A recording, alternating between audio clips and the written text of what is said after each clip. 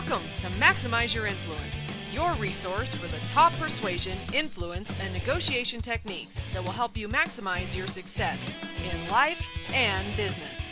And now, here are your hosts, Kurt Mortensen and Steve Olson.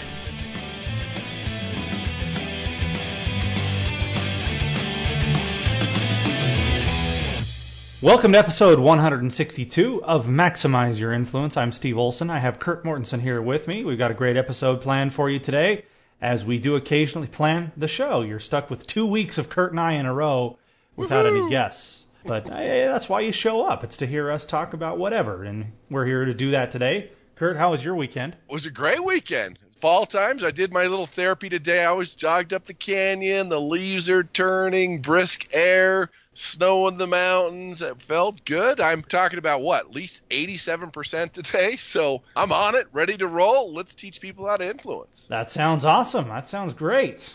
As we head into the home stretch of the U.S. presidential election, gets more ridiculous every day. And we're sitting back and watching. We'll probably do a show just on that in the next couple of weeks. So it'll be interesting to see what more surprises come out, as it's just apparently a scorched earth policy that both candidates are employing here. We'll watch for that. I'd say it's interesting, just how they're planning these, what they call those October surprises. And they knew about all this stuff way back, and how they plan them, and how we're supposed to be shocked, and how they just found it, and how people, and it's like, whoa. Both sides are releasing things that are really interesting. So the next couple of weeks, keep your eyes open, because it'll get interesting. Well, that's basic human psychology. I think people in the public eye, ourselves included, if we are wrong somebody, the further in the past that the mistake is, generally, the more forgiving people are of it. Is that right? Usually. And it depends on the surprise factor. You notice if they're in office, they're going to leak a little bit at a time about big scandal things happening, things going on. So when it eventually comes out, there's not that big sting. But before the elections, they're hoping that there's this huge sting, this huge shock, and that's where the effect takes place. So it depends on, I think, the sting factor and how old it is and how believable it is. That's a big part of it, too. What makes my blood boil about all this stuff, both sides do it, is, I guess, what's new with politics. But it's so self-serving, right? If they were releasing information like this, it's WikiLeaks for Clinton, it's sexual abuse stuff for Trump. If they were really concerned about the principle of the matter, they would have let it out as soon as they became aware of it, because this is a problem. But obviously, that's not their objective, right? They sit on this stuff and they just play the game. Yeah, and the game is exhausting. Yeah. All right, so we offend all our people that love politics, so we're good on the offense list.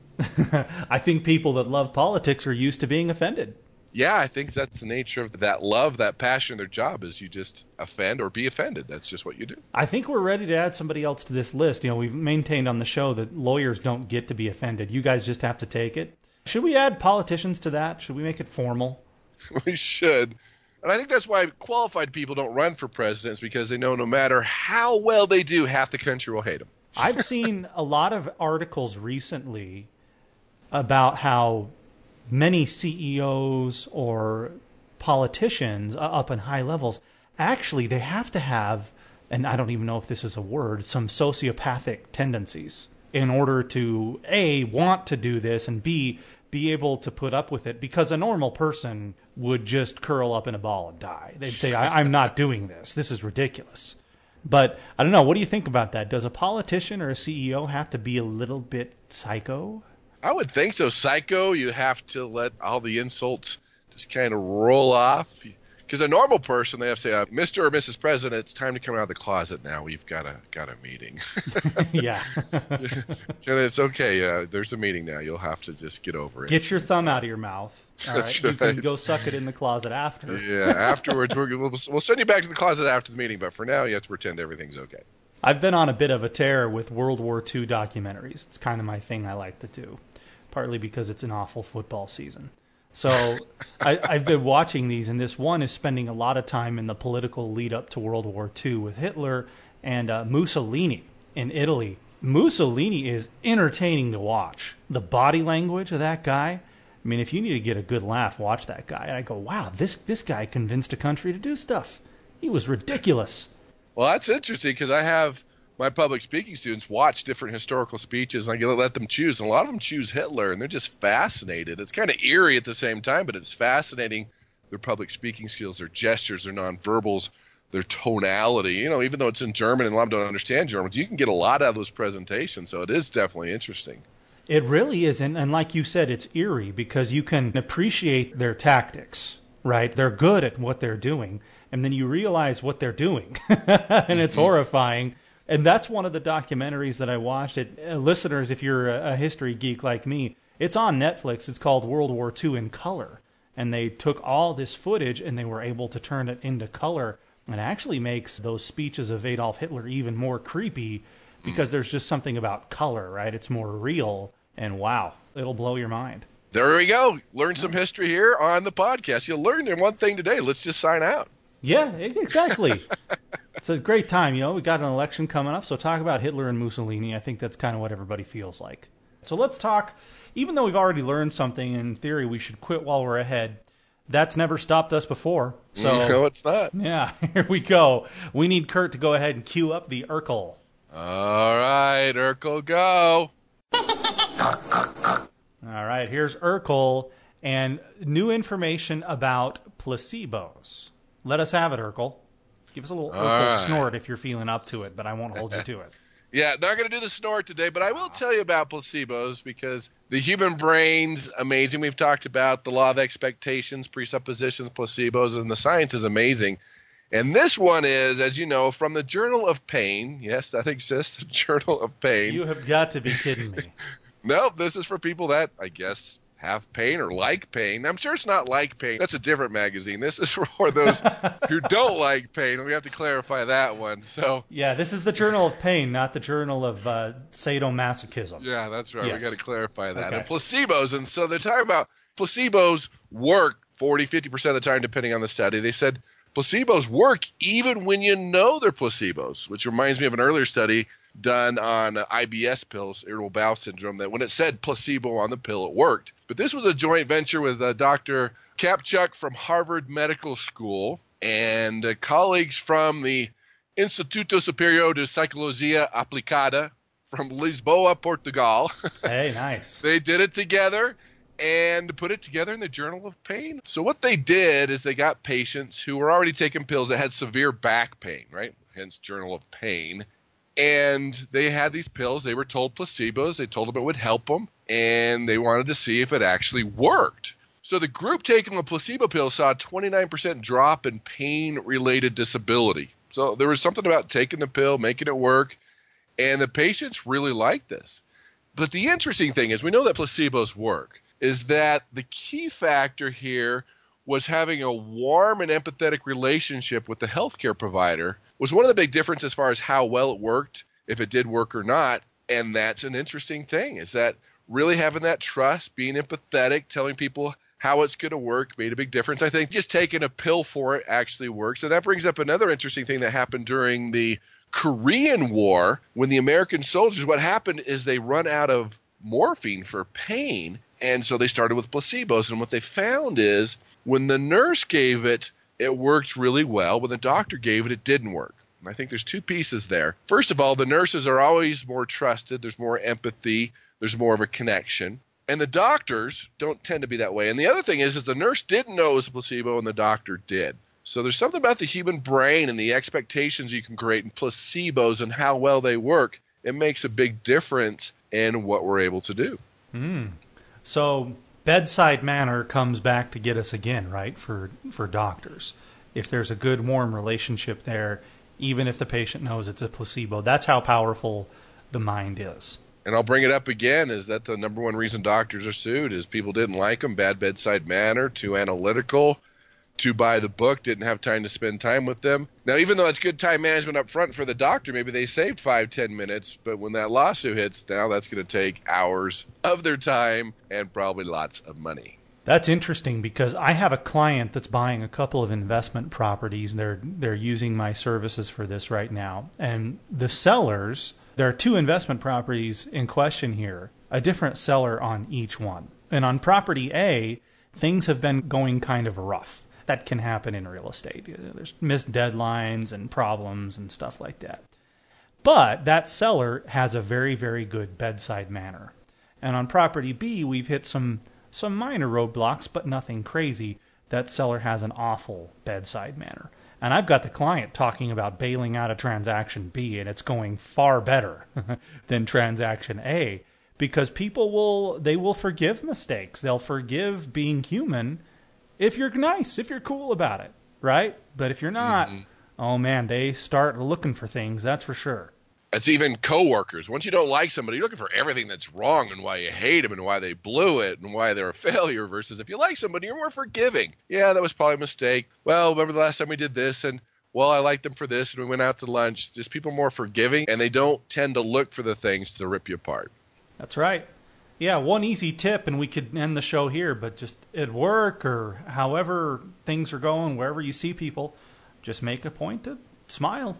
Smile at somebody when you pass them in the hallway. Ask them how they're doing. Put a little bit of personality in the bank. Put some bedside manner in the bank, and because you're going to need it at some point, right? You can't be stumbling around the office all gruff and grumpy, only focused on yourself. That ain't going to work. Does not work. Does not work. And actually, we have unintentionally made a good segue. Oh, love the segue. Yeah, usually intentionally we make an awkward segue. In fact, we need to come up with a sound effect for that.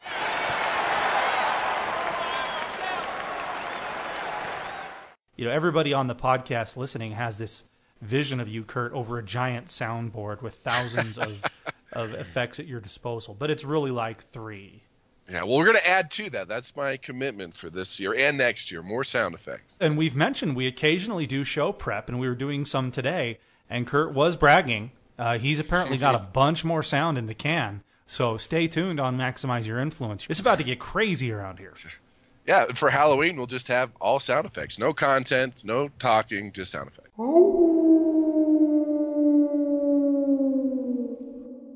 Yeah, we plan on gradually descending to become cheesy late-night DJs with our sound effects. Yeah.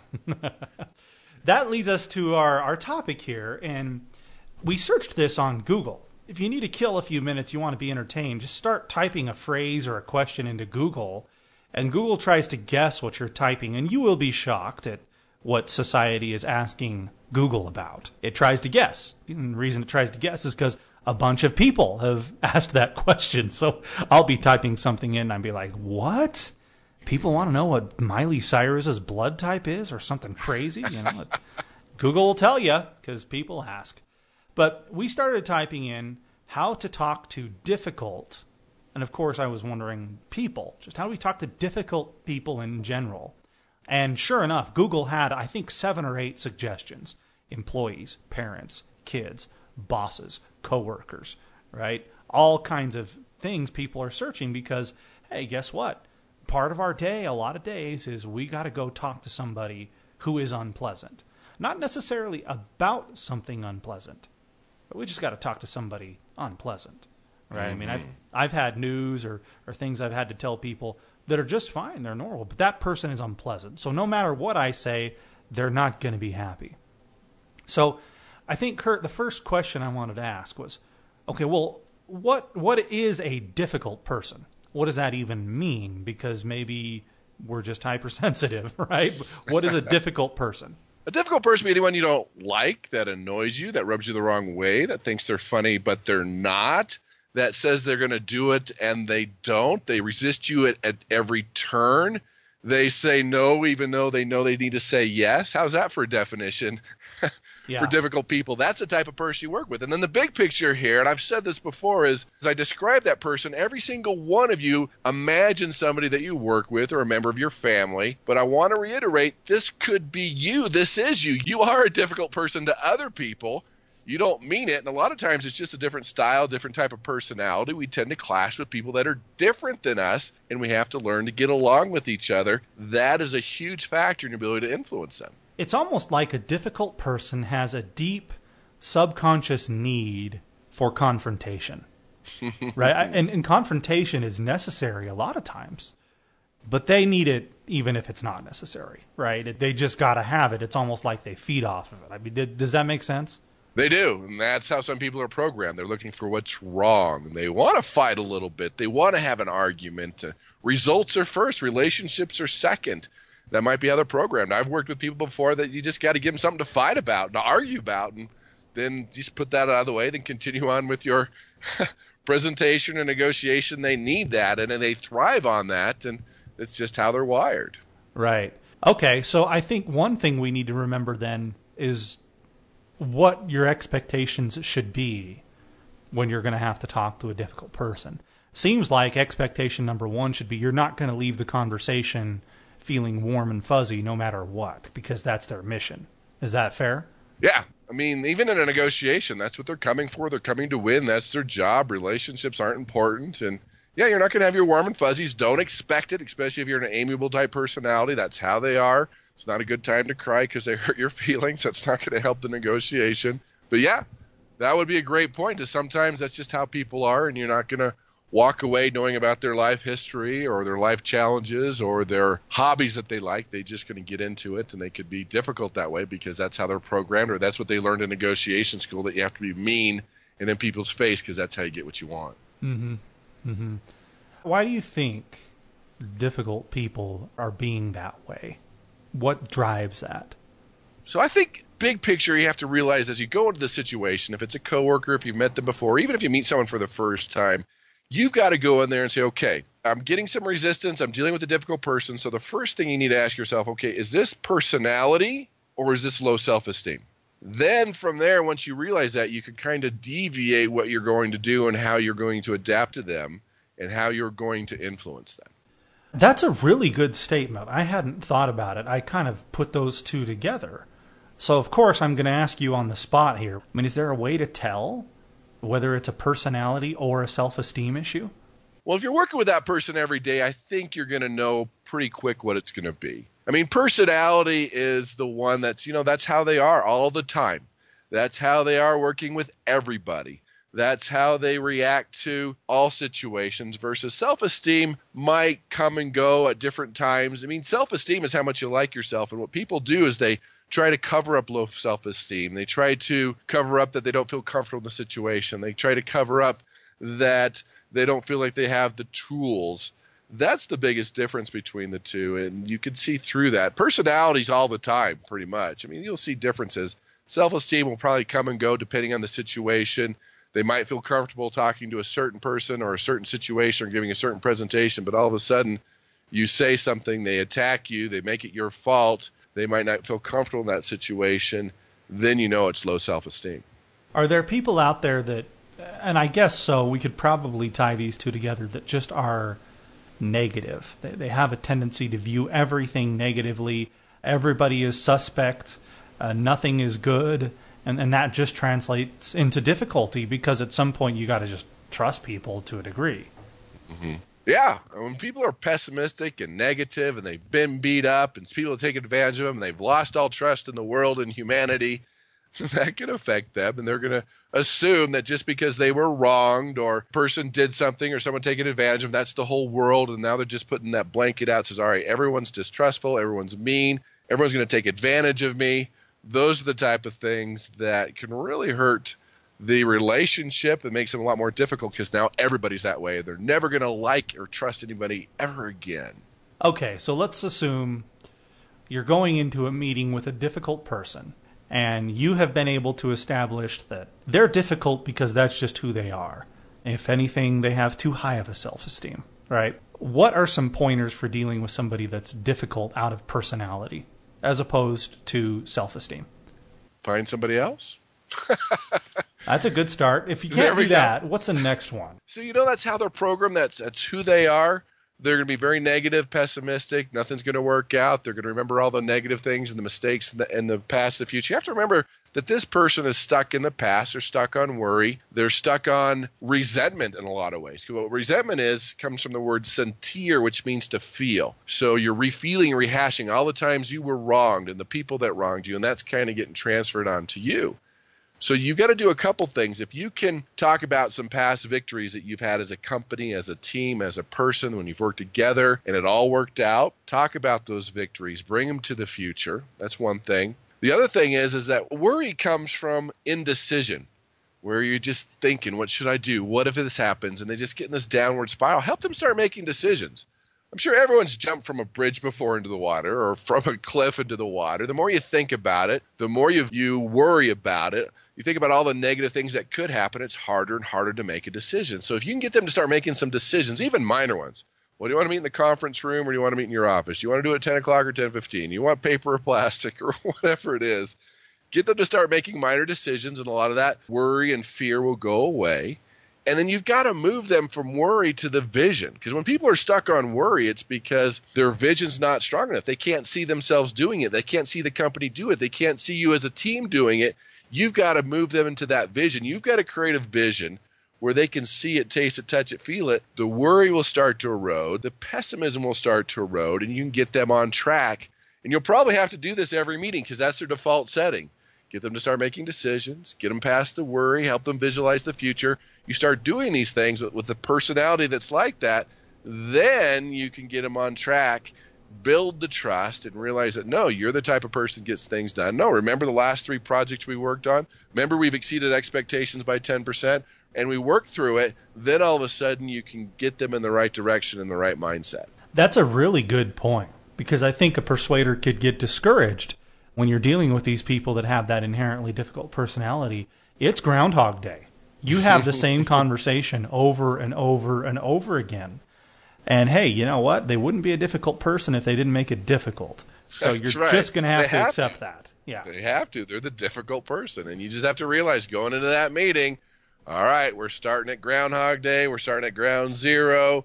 All right, let's get them back on track. Let's get them to shift tracks. Then and only then can you start the influence process, because you have to get them in the right mindset, the right mood, the right direction, the right vision. Then it works. I know it's frustrating. I know you shouldn't have to do it. I know it's a waste of time, but really isn't a waste of time. If you need to work with that person, get them on track, then you will be the only one that can get them on track. Then all of a sudden you're more valuable and you're more employable and your upward mobility goes up. Hey, we like upward mobility. Yeah. Yeah. Okay. I've noticed too on these people that if you have it's a proposition for, they're going to buy XYZ widget from you.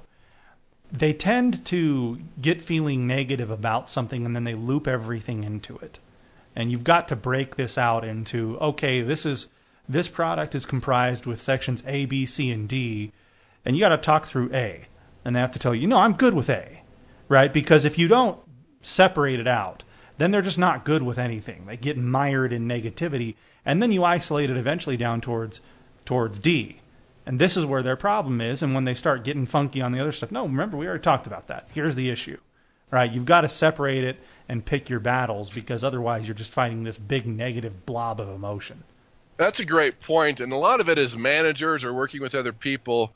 The way we delegate, the way we give assignments causes a lot of resistance, causes people to be difficult. And so we have to step back and realize that we're doing it the wrong way. We're causing resistance. We're causing them to become difficult because we asked them to do something and they didn't get it. It was too big. They didn't understand it. Because in your mind, it's like, well, here, do this. It's a no-brainer. It's easy. You do it all the time. But to them, it might be new. Maybe they don't understand it. Maybe they don't know what's going on. And there's 3 E's, we'll call them, that you need to understand that when you're working with somebody or delegating with someone that you need to do. The first one is when you sit down with them and they're the difficult person, you've got to empower them. You've got to compliment them and build up their self-esteem, why you want them to do it, why you chose them, why they're the perfect person, why based on history that you're going to them as the go-to person. There's no one else that can do it. That's why we're coming to you. You've got to empower them and paint that picture. That's the first E, you empower them. The second one is you've got to educate them. Even though it's a no-brainer to you, you've got to talk about, okay, this is what we need. You build the vision like we talked about. Here's some of the tools. Here's your contact. You can come to me. Here are your resources.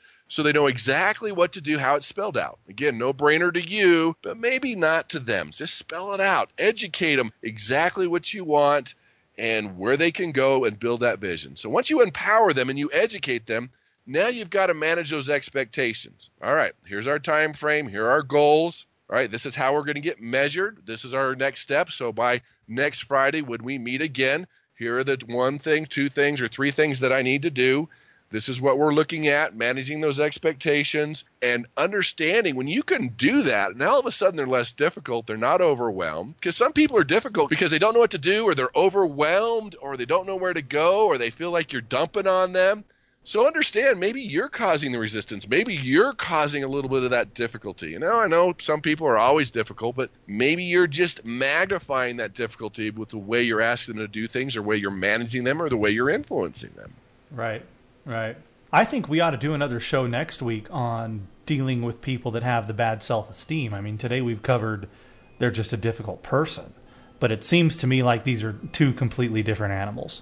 They are, and that's why I said right at the beginning, you got to kind of veer off. Is this personality? It's just who they are. That's how they're programmed. Or are we dealing with esteem issues? And, you know, everybody suffers from low self-esteem in some aspect of life, and we can talk about that, how to deal with that, because people are difficult. You could be difficult, and sometimes just because they're different personalities or styles, they can be difficult. And people spend so much time trying to protect themselves and their self-esteem that they become difficult, that when you can see that, could really help you as you go out and influence people and get them to do what you want them to do and like doing it. Okay, so I think we're kind of hinting at we're going to do a show on low self-esteem, because today has revolved mostly around just difficult people because that's who they are. Any last words on this one before we kick it into the blender? Well, let's talk about esteem next week and then working with those who have low self-esteem. But I just want to point out there, one of the 12 laws of persuasion and maximum influence is the law of connectivity. Are you the likable person? Are you the person that can connect with anybody? Your people skills up to speed? And I will say no, it's something that we can all work all the time. So part of it, too, is helping you develop that relationships, learning to connect with people. And you're probably saying, well, they shouldn't be difficult. They shouldn't act that way. Well, that's probably true, but you still have to work with them. You could hope that it goes away, but the reality is the world is full of difficult people. Every place that I've ever been, I've ever consulted with, I've ever worked at, difficult people. How do you deal with them? How do you work with them? That is a huge piece. And the more you can do that, then you become a leader and influence becomes much easier. Awesome. Awesome. Why don't we cue up the blunder? Ooh, Homer, go! Go! Okay, now, Kurt probably once a quarter needs to vent about a specific rental car company, and that time has come.